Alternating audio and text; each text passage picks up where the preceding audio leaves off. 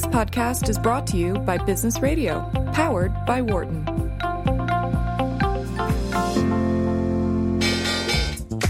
Welcome to our Behind the Markets podcast. I'm your host, Jeremy Schwartz. Alongside Wharton Finance Professor Jeremy Siegel, we tackle market trends every week on Wharton Business Radio, Sirius XM Channel 111. Our guest consists of experts like the world's leading authority on long-term economic growth, Bob Gordon. We will continue to see jobs created rather than destroyed. Nick Rusinoff, expert on currency research. That's what you see for those safe haven currencies is hedging the FX risk is actually exposing you to more risk. Or even the head of the Digital India Foundation, Arvind Gupta. The reason that people are talking about India is massive digitization and financial inclusion that we have done over the last couple of years. This is a special edition of the podcast with co-host Wes Gray, CEO of Alpha Architect.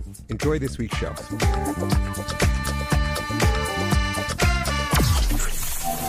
Welcome to Behind the Markets here on Business Radio, powered by the Wharton School. I'm your host, Jeremy Schwartz, Director of Research at Wisdom Tree, an ETF sponsor. Professor Siegel is out for the week traveling this week, but happy Wes Gray, CEO of Alpha Architect, co-hosting in the studio today. Welcome back, Wes. Glad to have you here. Excited to be here, as always. It's been a while since we've had you here in the studio. Please note, I'm a registered representative for Side Fund Services. Our discussion is not tied to the offer of investment products, and the views of our guests are their own, and not those of Wisdom Tree affiliates. We have a great show lined up today. Another guest in the studio, Kate Waldock. Thanks for coming to the studio for us today. Thanks for having me here. We're going to be talking to you second half of the show. Assistant professor at Georgetown, a lot of work on bankruptcy. Have your own podcast, Capital Isn't. So I'm looking forward to drilling into all those issues with you later in the show. The first segment, we're going to be talking with Jeffrey Korzenik, who's the CIO of Fifth Third Bank. Jeff, I believe we have you on the line. Yes, I am. Thank you. Welcome to our program. Thank you. Great to be back. Maybe you could sort of describe to our listeners a little bit about your background. You're Chief Investment Strategist, Fifth Third Bank. Maybe you could talk a little bit about your background, how you got to Fifth Third Bank, and what you oversee there. Sure. I guess the starting point is the bank itself. We just celebrated our 160th anniversary since our founding. We're a super regional bank headquartered in Cincinnati, Ohio. I'm Chicago-based. I am responsible for much of the asset allocation and the general economic messaging for the assets we have under management. We have about $37 billion under management, $27 billion in the private bank and institutional, which is my particular area of focus. I had a Wall Street career. To really date myself, I'm a dinosaur. I started with a company called E.F. Hutton, which some of your listeners may be old enough to remember, and spent a lot of time on Wall Street and joined Fifth Third back in 2009. And so maybe talk a little bit about your process in terms of overseeing investment strategy. What are the types of things that you're focused on? Sure. We take a parallel approach, and we start each year with a strategic asset allocation process, which is fairly typical of how fiduciaries approach this, looking at cross-correlation between asset classes, coming up with capital market assumptions, as well as volatility assumptions. What we do different from from some of the others is that will help us set up what would essentially be a set and forget portfolio. If we had to close our eyes for 5 years, what would we like a portfolio to look like in terms of asset allocation?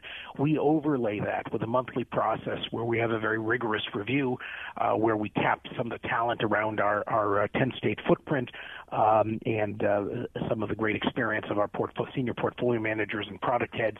And each month we review that and make what we call tactical tilts, some small shifts to the portfolio that we believe will give us better portfolio performance over a 6 to 12-month basis. So how do you look at the world today? I mean, there's a lot going on in the world. How do you sort of look at the global asset mix and sort of all the geopolitical discussions that we see in the headlines every day? Like, how are you viewing the world? So we are actually increased our weight to equities a few months ago. We had I have to give a little perspective on this. We believe we were probably the first private bank in the country to go overweight equities in response to the presidential election, because we believed, we understood what it would do to business confidence and the traditional relationship between business confidence and CapEx. So that made us very bullish for a while. By the end of last year, we were worried that the market had not adequately discounted the risk of higher interest rates and the risk of the president fulfilling some of his campaign promises on trade and all sorts of things that we thought could be disruptions and hadn't been adequately priced in.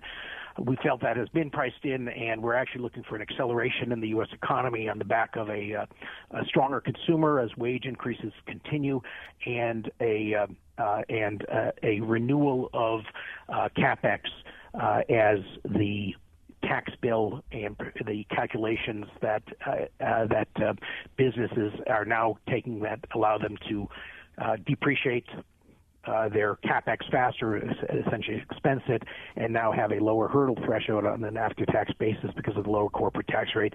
We think the two factors together are going to give a new lift to the economy, and that'll ultimately be reflected in equity prices.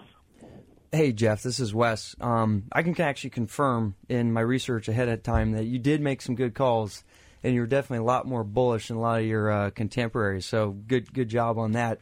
One question I had on your equity call here: do you differentiate amongst, like, say, U.S. emerging, developed, or is it just broad-based buy stocks? We do, and we have pulled in. We had been overweight international. We pulled in on that, and are more neutral weight today with regard to international versus domestic. Same is true of the domestic. Same is true of domestic small cap, large cap. The same is true of international developed versus emerging markets at this point in time. So we are generically bullish on equities. We have at this point in time, no particular side we're favoring. Though I will tell you, we're probably going to continue to favor. The move has been towards more domestic. We think that may continue, but at this point, we're neutral there as well. The big challenge that we see, and where we are doing a lot of focus of our work, is on the labor markets, because ultimately, if there's an end to this cycle, we believe it's going to revolve around tightness of the labor markets. And short term, that's good because it raises wages and it spurs CapEx to make existing workforces more productive. Long term, though, it's what's going to end this cycle. Yeah, so that is one of the areas where I know you've done a lot of work around in terms of some of the big factors impacting our labor force. Do you want to sort of talk through how you have a very different lens of looking at those factors impacting the labor force? Sure. So it's no secret that everyone understands we have a very low labor force participation rate. If you had asked our policymakers a year ago or 6 months ago or perhaps even today, they would dismiss this and say, all we need to do is get the economy moving at a faster pace. People come in off the sidelines. We, perhaps because of our positioning, we're the bankers to the industrial heartland. We essentially started seeing some of the structural problems in the labor force, we think, early. Prime among them is the opioid epidemic. This is not just incredible social tragedy, but it's a true economic cost. You may have seen work done out of Princeton University, Professor Alan Kruger, who's estimated that of prime-age males, 1.4 million are missing out of the labor force because of opioid addiction, and that's certainly been confirmed anecdotally across our footprint. And the ability to find a worker who can pass a drug test is an increasing problem for people who are in industries that need to drug test because of safety, manufacturing, transportation, construction. So that's the dark side. We have seen a opportunity, though, that's really interesting, and it's nothing we came up with ourselves, but it's been an observation of models of success that the small and medium-sized businesses that we bank have undertaken, and that is we're saying opioids may be our biggest workforce problem, but the ability to bring return ex-offenders, people with a criminal taint on their record, the ability to bring them back into the workforce or utilize them better, we think is our biggest workforce to economic opportunity. So talk about how you got into that research line. So I guess you're looking for the labor force issues, as that's going to be the issue that throws the economy over or becomes a crimp on profit margins. That got you into this line of research. How did that whole genesis start? It did, and some of it started, quite simply. We have a large operation in the Carolinas, and in Charlotte, a family member told me to go eat at the King's Kitchen, which is a restaurant which is affiliated with a nonprofit, the Charlotte Mecklenburg Dream Center, that takes ex-offenders and people off the streets, people former addicts, and puts them to work and gives them an opportunity to rejoin the workforce. And I started mentioning that, and people across our footprint, my colleagues elsewhere in Fifth Third, started telling me about businesses in their part of the country that had also focused on this. And what I found is, speaking to businesses like Nehemiah Manufacturing in Cincinnati, which is incidentally run by a Wharton grad, and Cascade Engineering in western Michigan, all these businesses in different parts of the country had been very successful at hiring not just one or two ex-offenders, but dozens and in some cases of hundreds. And they found that independently came to the same model of success. And what we have started doing is studying those models of success, formalizing them, and sharing them with other business owners. It's to the point now where when I speak to a group, I was just in Cincinnati speaking to a couple hundred people, as is typical now, a business owner came up to me and said, I'd like to try this. What do I do? And we try to steer them to people who have already done this or potential partners that they can use to help. Let me just reintroduce our guest real quick. We're talking with Jeff Korzenik, CIO of Fifth Third Bank. In the studio, we have Kate Waldock, Wes Gray, CEO of Alpha Architect. Wes, you were going to jump in there with the question. Hey, Jeff. This is a little bit outside of my circle of competence, but I did have a few questions for you. So you mentioned this opioid crisis, and then it sounds like you're also investigating folks that are out of the workforce mainly because they got some bad record or out of jail, and Correct. No one wants to hire them. But then you also mentioned that there's this tightening labor force. What is the dynamic going forward as far as like solving both the opioid crisis and people that can't get work? And I assume in a tight labor force, people start looking for other alternatives. Correct. So in theory, you could get more and more support to help solve those problems. Is that absolutely? I mean, that's a very insightful question, because we've come to believe that the missing ingredient in many ways in solving these problems, so government's been involved, nonprofits have been involved, but the business community has not really been tapped. The CEO of a company called Butterball Farms, they make sort of gourmet butters. They were the originator of the Butterball turkey. Their CEO told me, nonprofits come to me for money, but they never come to me for advice.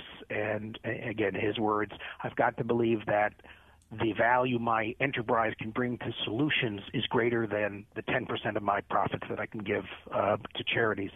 And so what we're seeing now is the first step to the solution, I think, in many ways, is to get businesses caring about the issue as a matter of business importance. And so it's complex, and the two problems are actually interrelated. The opioid addiction is a horrendous problem.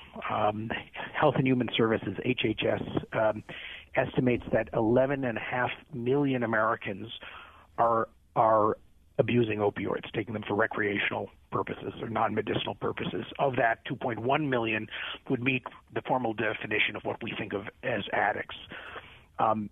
That's a staggering number, and you can see how that's, it's not just a social issue. With those numbers, that's a workforce issue. The problem becomes opioid addiction is a very, very tough addiction to kick. And even if you do kick it, and it does, I've read that you have to be free and clear of opioids for 2 years before your brain chemistry returns to normal. So once that morphine molecule gets a hold of your brain, it doesn't let go. So it's very intractable. But even if you get someone through rehab and it sticks, the problem is very often they have now had some criminal justice interaction as well. A lot of crimes are committed to feed an addiction, for instance. And now you have the difficulty of reentry, getting ex-offenders back in the workforce. And our numbers there are also terrible. The Bureau of Justice Statistics did a study of those exiting state prisons. They just updated it, but the 5-year number, the 7-year number, which they had before the update was 5-year number was 76.6% of those who exited state prisons by 5 years had been rearrested. So we're really failing. Where the business community is stepping up now is they are showing an interest in ex-offenders. And that's good news because that starts to get solutions generated. What we worry about, given our research, is that there is a model that works and a model that makes it much more of a random success. So businesses are open to hiring ex-offenders. That is great. The problem is not every ex-offender is ready for employment, so how do you know who's ready? The other problem is even those who are ready are often living very much on the edge financially and may need support with housing, health care, staying off any kind of addiction, and all these sort of services that may be surrounding them that are needed to keep this going. And that's a big challenge. But what our model has shown is that those businesses that embrace that partner with nonprofits, that do workforce development, that focus on reentry, and utilize those nonprofits to tell them who's ready is step one. Step two is making sure that they've also partnered typically with nonprofits, but in other ways, to make sure that they can accommodate the special needs of this population.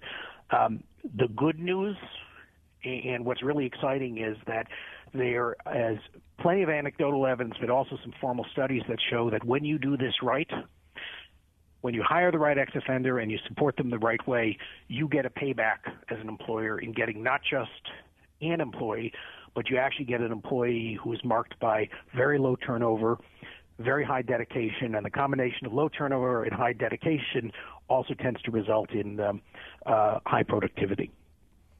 Kate, I want to bring you into the conversation a little bit. Any thoughts from listening in? Just you focus a lot on capitalism in your podcast. Any thoughts on what you're hearing about the labor force issues? How people? Any reactions to anything you're hearing so far? Yeah, well, I'm a little curious about your take on the origins of the opioid crisis. There are some who think it was a demand-driven explanation, which is to say that these were deaths of despair. Right? People were feeling depressed. They were feeling like they didn't have any hope for the future, and so they really sought out these opioids to self-medicate. Whereas other people think that it's more of a supply-driven explanation. This is the result of big pharma pushing drugs on people by creating perverse incentives for doctors. Do you have a take on that? Probably some of each. We actually started looking at structural problems. Our starting point was long-term unemployment. And one of the things that's truly incredible about this whole business cycle and is truly atypical about all the other post-World War II economic cycles is the degree to which we saw long-term unemployment embedded. Just sort of by way of comparison with metrics, the average duration of unemployment in a recession post-World War II usually goes up 15 or 20 weeks of average duration unemployment. By 2011, it shot up to 41 or 42 weeks, and we're still above 20 weeks. So we're still, it looks as if we're still in the depths of a recession in terms of long-term unemployment. And we do believe, and this is to your point of being demand-driven, that there is a relationship between the despair and hopelessness of long-term unemployment that leads to the desire to self-medicate. At the same time, if you read books like Dreamland, which is a wonderful book that kind of goes over how we got to where we are, there were a lot of incentives in the medical community to overprescribe. When we first started talking about this in front of audiences a couple of years ago, invariably people would come up to me and say, my son just had a sports injury, high school sports injury, had a broken bone, and they gave him 60 OxyContin pills with an automatic refill. And that was commonplace until about a year ago. So I think there's truth in both approaches. I am happy to say we seem to be getting our arms around the overprescribing. That's the good news. The problem is these people who are already used to self-medicating with this and the intractable nature of this, not completely intractable, but a very difficult nature of this addiction. I had a quick personal story on that. My 6-year-old broke her elbow, fell off the monkey bars from the top of the monkey bars. Oh. They were in the hospital emergency room they had to get surgery, but what kind of pain pills did she get right away? And then they're like, oh, she's only gotten some aspirin, and then or whatever this light dose was, and they gave her this thing called fentanyl, which I had never heard of. Stop. Right up her nose, right quick. Wow. A little bit later, What? and then and this is at at CHOP, the sort of one of the best premier hospitals for kids. Later in the transfer to the other one, same thing. And so, and I had never even heard of those drugs. And then actually the next week, Trump's on TV talking about banning fentanyl. I was like, whoa, what did they just give her? Yeah, that's scary. Yeah, it's very difficult because these drugs were prescribed because they provide a benefit. I mean, there's was a real reason they got prescribed. The problem was that there was a it's kind of incredible, but if you look at the history of this, there was sort of a misunderstanding about just how addictive it was, and then you built other kinds of incentives into the medical system.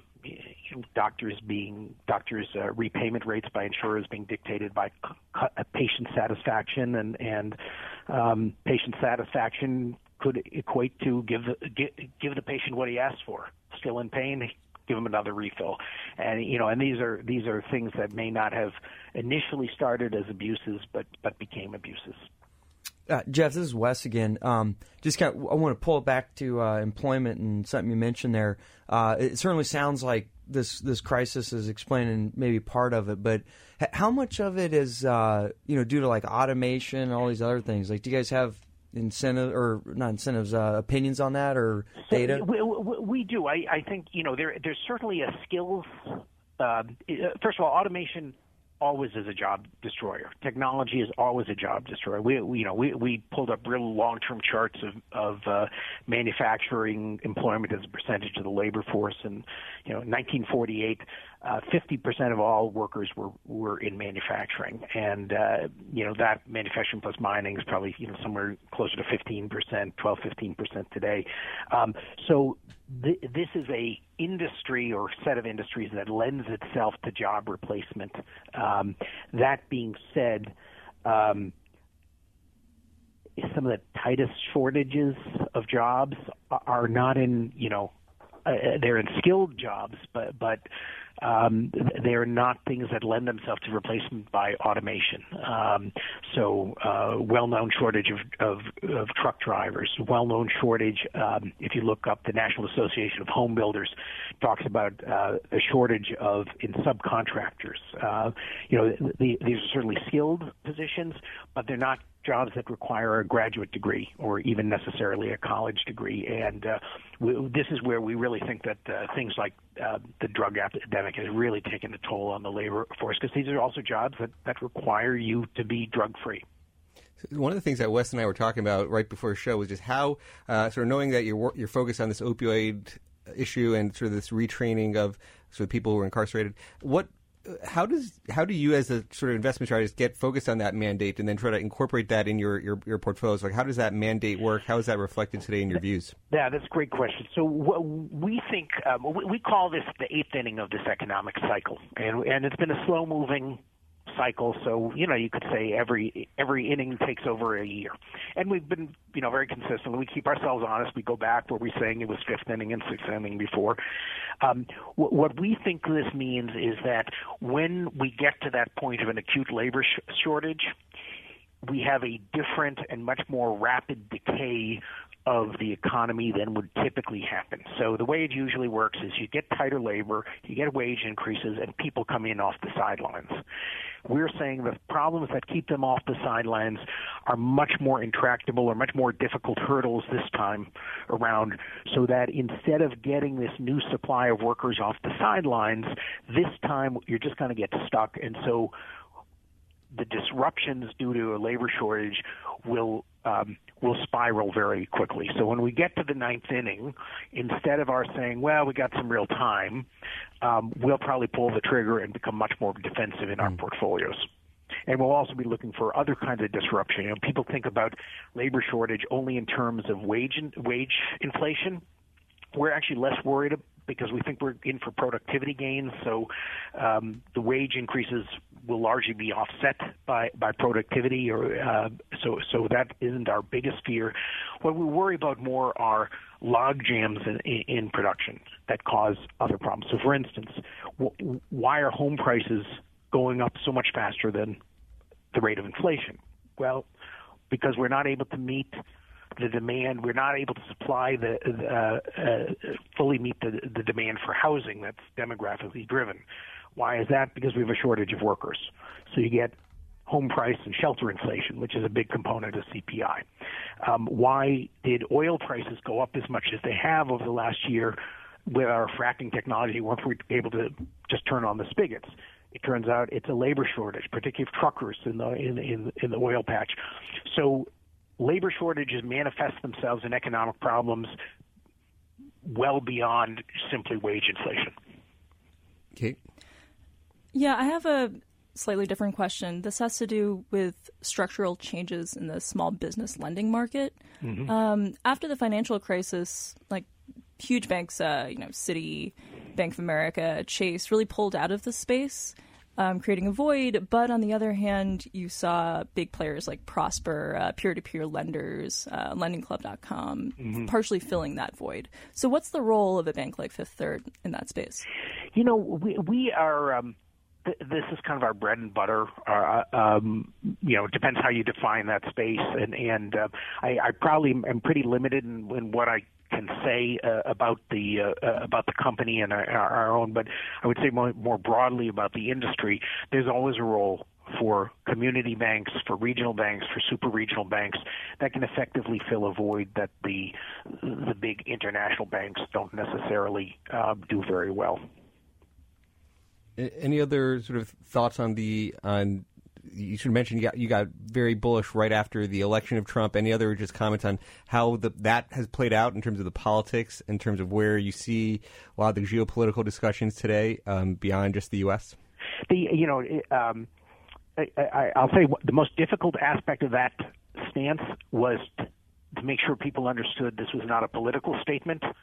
It's not that we were pro-Trump or anti-Trump. It was, here are policies, and here is a message, here's what it's going to result in. And that's something that we're very adamant about, being neutral politically and just addressing policies. And even then, we only care about how it moves the economy in the 3 to 5 year window that the markets are concerned with, not a citizen's view. That's everyone's own view. So we are. That was sort of the big one for us, was the deregulatory pro-business tone, and we thought was the most important, because that's the big driver of CapEx is business confidence. But then, of course, we did think the corporate side of the tax reform was very consequential as well.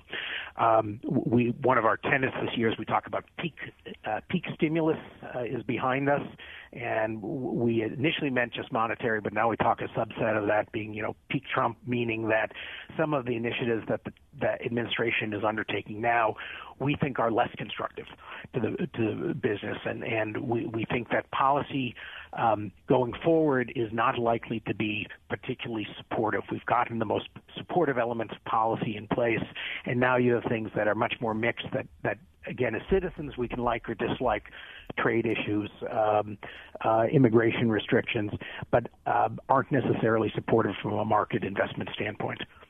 Well, Jeff, it's been an interesting conversation. Any place you want to direct people if they want to follow more on your work on either the opioid crisis or how to get involved in the employment discussion you're talking about? Any ways for people to follow your work and how to get in touch? So on 53.com is our website. We have do put things up there on a regular basis. I'm also on LinkedIn. People can follow me on LinkedIn, where I do tend to put a lot of that work out, and those are probably the two best places to do that. Well, very interesting. It's been a very interesting conversation, Jeff. Thanks for joining us. Thanks. It was a pleasure as always. You're listening to Behind the Markets on Sirius XM 111. Great conversation with Jeff Korzenik, Chief Investment Strategist at Fifth Third Bank. We're going to be back with Kate Waldock talking about her work on bankruptcy. We'll be back after a short break. Welcome back to Behind the Markets here on Business Radio, powered by the Warren School. I'm Jeremy Schwartz, alongside co-host today, Wes Gray, CEO of Alpha Architect. We have in the studio Kate Waldock, Assistant Professor of Finance at Georgetown University, also co-host of a podcast called Capital Isn't. Kate, thanks for making the trip to Philadelphia and joining us here in the studio. Thanks. Great to be here. So tell us a little bit, start off by telling us about yourself, how you got to where you are at Georgetown, and how you got to start your own podcast. shoot, how far should I go back? This is your story. I was so a wee little babe. Tell us your story. Hearkened by the appeal of finance academia. I guess I'll start when I was in college. I studied economics, and I wanted to be a trader on Wall Street. I didn't know what being a trader would entail, but I was like, this is definitely what I want to do. So I got an internship at Lehman Brothers to their fixed income prop trading desk, one of them at least. What year was this? This was in the beginning of 2008. Good time. Yeah, a couple weeks later, that desk was spun off. And so I joined Lehman. They had these like 2 shifts, and so I joined in July of 2008 on their government bonds trading desk. And the rest is history. It was a terrible experience, and so after that I went back to school and was like, there's no way I'm doing that with my life. So I spoke to my undergraduate thesis advisor and was like, what do I do? And he was like, why don't you think about a PhD? Why don't you think about becoming a professor? And I was like, A, I can't afford a PhD, and B, like, that's how you become a professor? And he was like, yeah, so they're free, you don't have to pay for them, and that's, you get your PhD, and you go on the job market, do some research, that's how you become a professor. And I was like, that sounds awesome. So I had to take some time off from school because I didn't have all, like, the math prereqs to do it, but I came back, I, like, loaded up on math, eventually ended up at NYU. I started in Stern's economics program, then I switched to finance because it was just a better fit for me in terms of my research interests. I originally wanted to study the financial crisis and shadow banking. It's probably not too surprising. I tried to do an internship at the Office of Financial Research and get some cool like derivatives data, but they had shut that down and they were like, we're not sharing data with grad students anymore. And then I realized that I really wanted to learn how to use like programming. I wanted to know how to scrape. I wanted to know how to use like NLP software in Python. And I also was interested in the law. And so I thought bankruptcy was a good place to exercise those skills, do some learning. So I scraped a bunch of bankruptcy dockets, some court documents, and kind of went to work trying to understand what goes on in Chapter 11. Wow. Interesting. Kate, this is Wes, and it makes a lot of sense why you studied corporate bankruptcy, given the Lehman story. I didn't know that till now, so, life leads you in crazy areas. Yeah. So you might highlight, I know in your dissertation, specifically, like what was the research question you were, trying to answer, and what did you kind of find? What was the key takeaway for non-PhD geeks?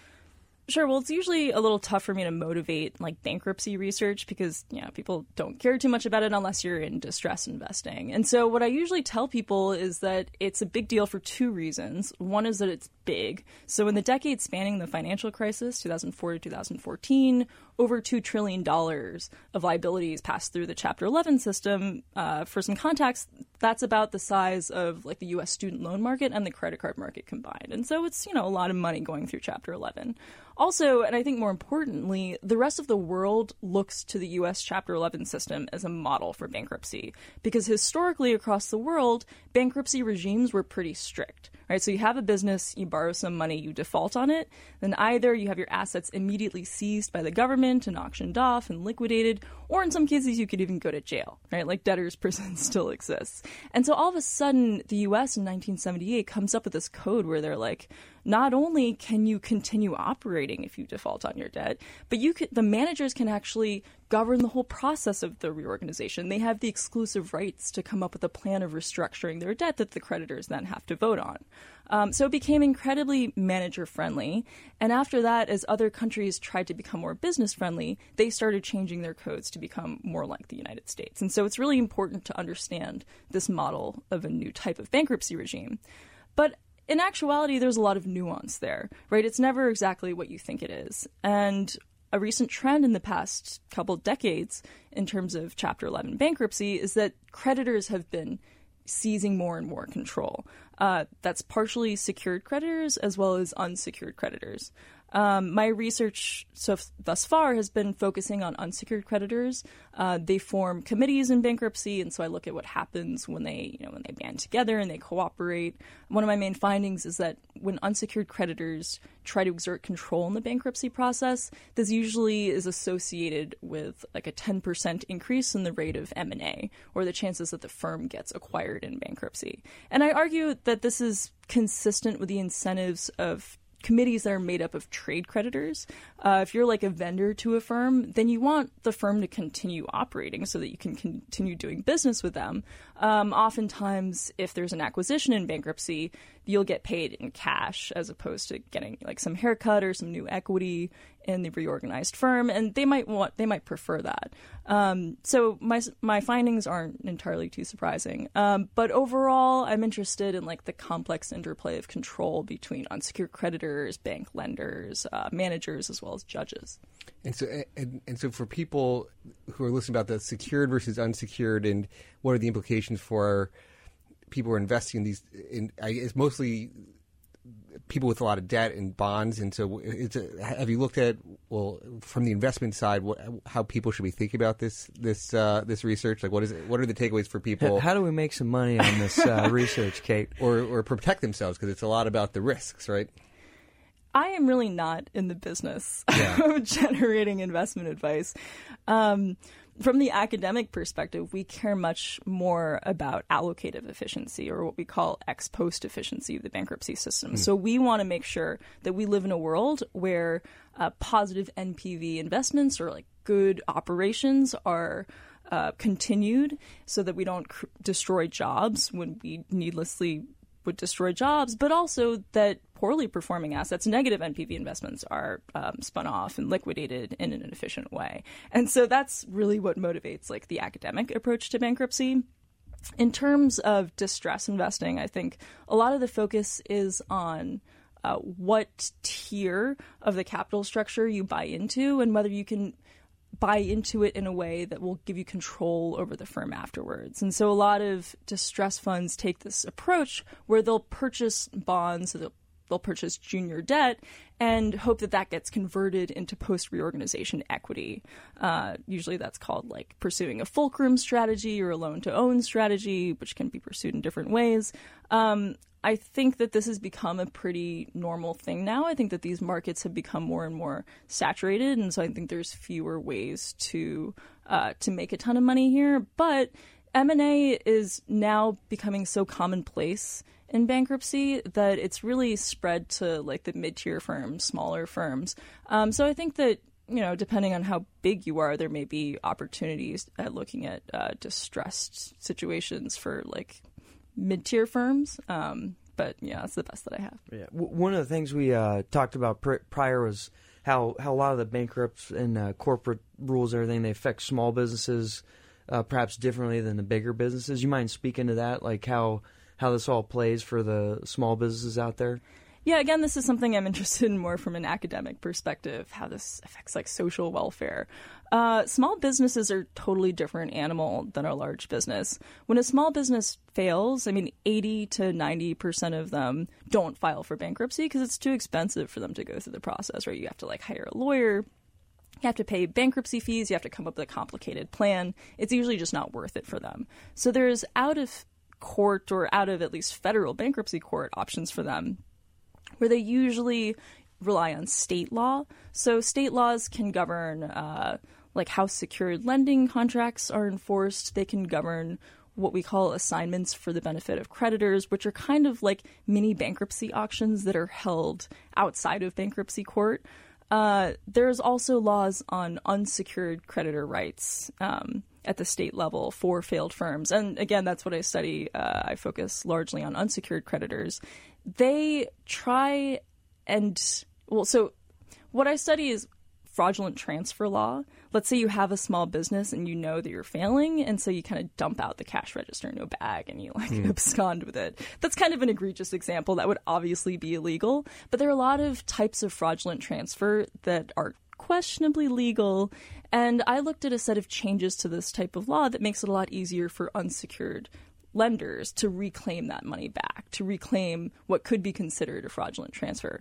And what I find is that actually we would expect this to increase unsecured lending and kind of decrease the interest rates that unsecured lenders are charging. But on the other hand, it makes it riskier to be a small business. And so what I found was that the equilibrium effects of this is that it decreased small business growth. It also decreased the rates at which businesses were failing. And so what we think was going on was that like serial entrepreneurs kind of stopped being serial because it made it easier for unsecured creditors to kind of claw back some funds. There is that sort of narrative right now about like why do we not have as much small business growth in the U.S. and is it something structural in the economy? Is it that we lost the entrepreneurial bug? But you're saying that there might be some bankruptcy laws that are driving the lack of small business growth.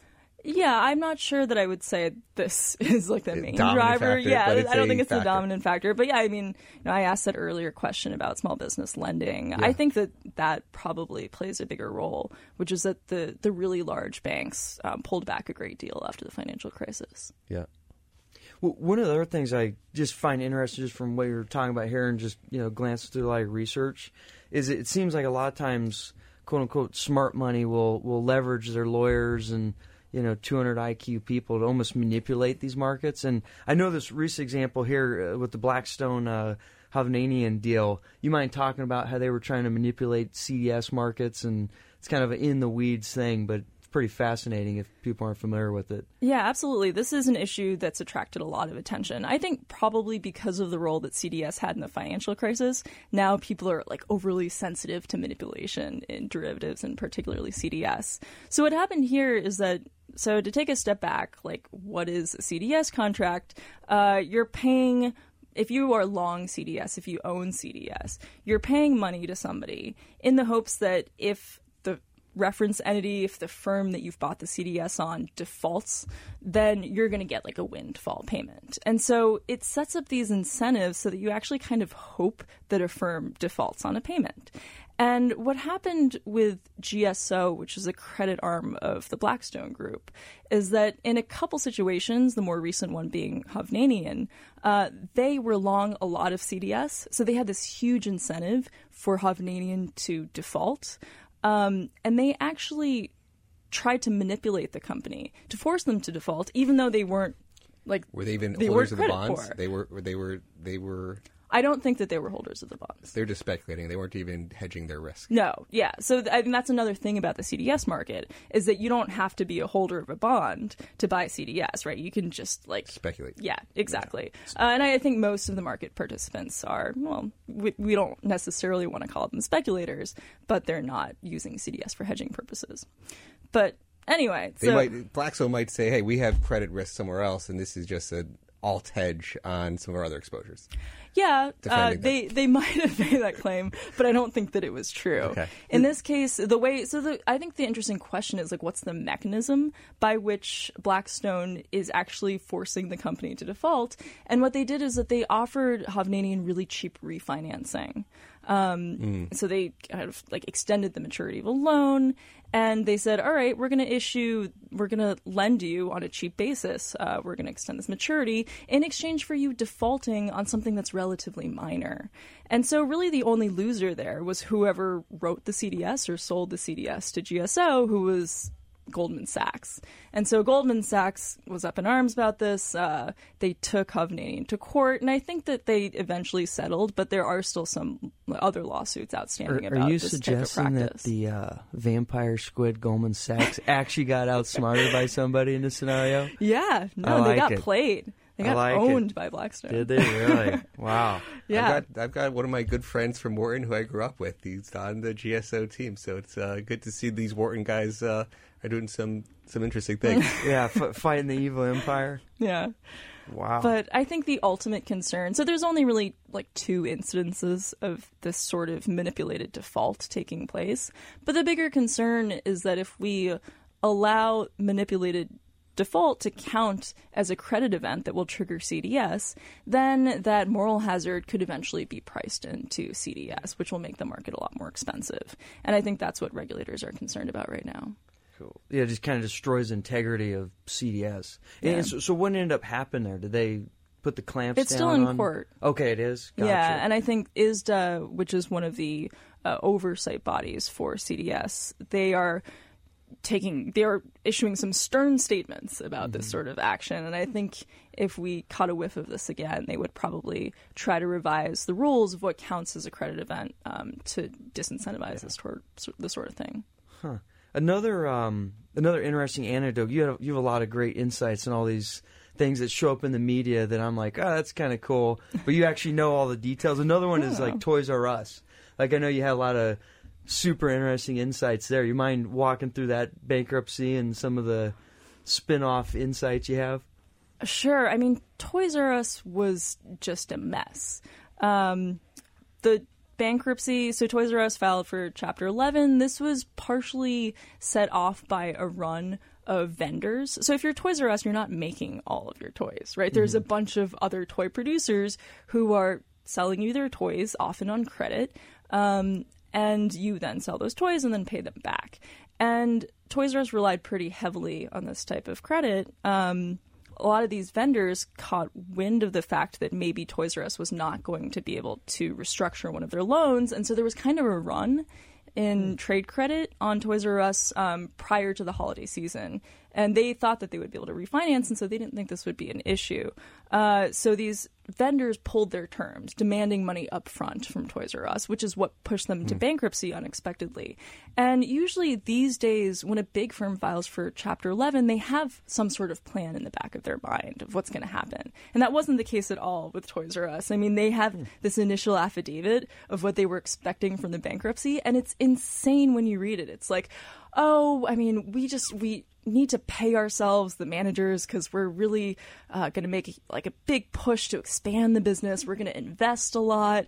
We're going to revamp like the Toys R Us experience, and so we need a lot more money. And they actually were pretty good at convincing their vendors that they were going to come out of it like totally healthy. And so one of, I think, the perverse effects of Toys R Us on Chapter 11's going forward is that they convinced a lot of their trade vendors to continue making toys and giving them those toys on unsecured credit terms.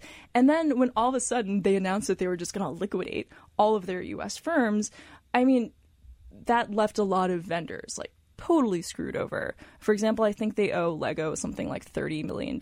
I'm not sure if that was entirely post-petition unsecured credit, but still, I mean, that's a lot of money. Yeah, well, and the good news on that, Kate, is between Jeremy and I as kids, we've probably funded about 15 million of these damn Legos. So, so they're not out that bad. Yeah, you'll keep them going. The truth, though, is that we're probably actually part of their demise because we're also probably just buying it from Amazon instead of Toys R Us. Yeah, well, that's true. We're definitely part of Toys R Us's demise, but I don't feel that bad for Lego because we own a lot of those things and they're expensive. So they are expensive. How do you think this sort of death by Amazon is going to be true across broader retail? Like, have you seen this play up in anybody else beyond Toys R Us, or any thoughts about retail? Yeah, so I hadn't gotten too much into Amazon. That's clearly what ultimately drove the demise of Toys R Us. I don't necessarily think that it was preordained. I think that Toys R Us could have been a little bit more smart about how they handled the online marketplace, and they just didn't. But overall, I mean, yeah, I totally think there's a retail apocalypse going on. I think that that's driven largely by Amazon, but also like the successful big box retailers like Walmart. I think there will be a long-term cyclical downturn, a decrease, a shrinking of not only malls, but a bunch of retail firms. You'll have like little cycles around that. So right now, retail's actually been doing well for the past couple months. That's mostly because commercial real estate in some big cities has actually dropped off a little bit, which has been good for retailers. But I think there'll be mini cycles around a general long-term downturn. In terms of who's coming up next, I mean, I think it was interesting, like J. Crew was able to do some sort of fancy transaction that like shielded their IP assets from certain creditors. So they got some refinancing, which saved them. They were kind of on the edge for a little while. But there's still other retailers that are in dire straits. I mean, Sears has for a while, even though they're trying to close stores, they're right on the edge there. And there's some luxury brands. I don't know if you're familiar with like Vince, I think. They make this really comfy, really expensive clothing. Their kind of probability of default is quite high. Yeah, there's a few out there. So what's sort of the cutting edge frontier of your bankruptcy research? So where are you focused your latest efforts now? I'm, again, kind of more interested in the overall structure of a bankruptcy code. Right now, I'm doing some work on what the difference is between a big bankruptcy, a firm where you're got publicly traded equity, private filing, and bonds. Yeah, like Lehman. Lehman's actually so big that my computer can't handle it, and so I have a whole separate drive for the Lehman bankruptcy. Gotta go back to where you started. Yeah, basically, full circle. But I'm also interested, the general wisdom is that Chapter 11 was not designed for small businesses. As I mentioned earlier, 80 to 90% of them, when they fail, they don't file for bankruptcy. Mm-hmm. And so there's this big question of, is it worth it to have a separate code for small businesses? Is that working at all? I think the general wisdom is no. Most small businesses that fail, there isn't a whole lot of enterprise value left over anyway. Mm-hmm. And so maybe it's fine that we don't have a chapter for small businesses. But for medium-sized businesses, I do think that there is some value left over. It can be valuable to preserve jobs. And so I'm comparing how effective the code is for big firms versus medium-sized firms. Well, we had some politics discussion, but we know our president has used the bankruptcy code. Any comments on Trump bankruptcies while we're on the topic of this?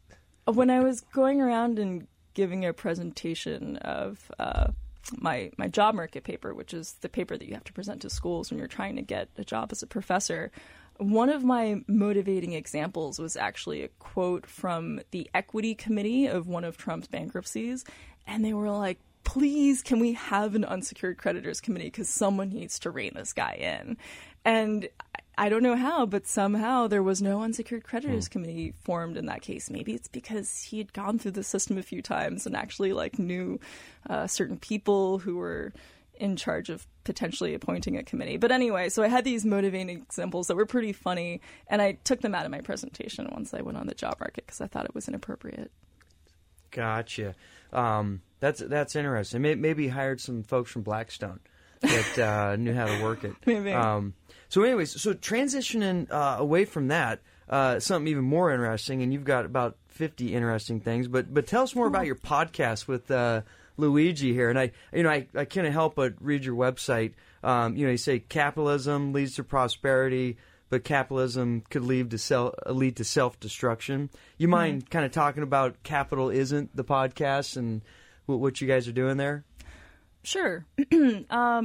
So the podcast has evolved a bit. So our slogan now is what's working in capitalism today, and most importantly, what isn't, which is not particularly creative, but we just ended up saying that on every episode.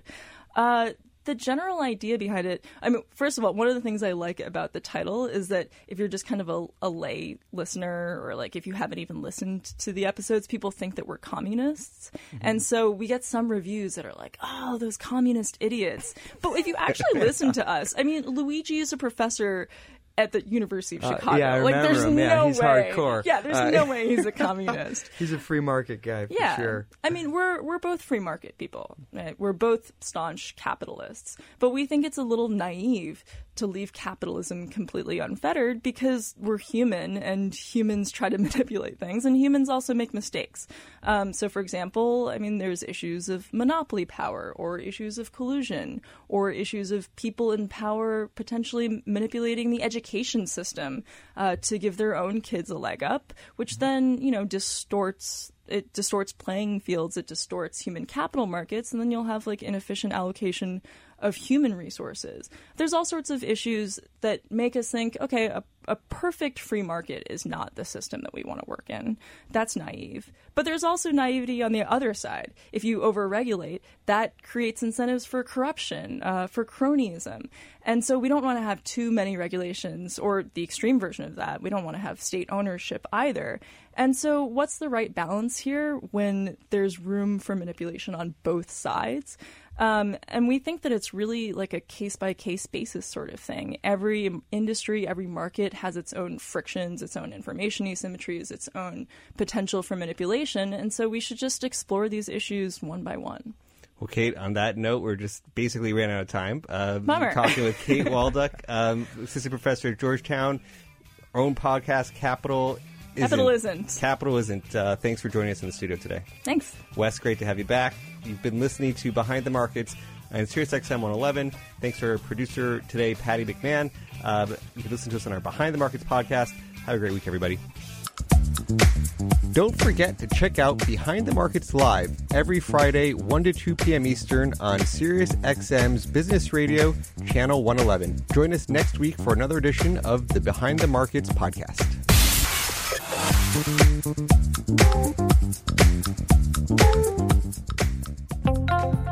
This podcast is brought to you by Business Radio, powered by Wharton.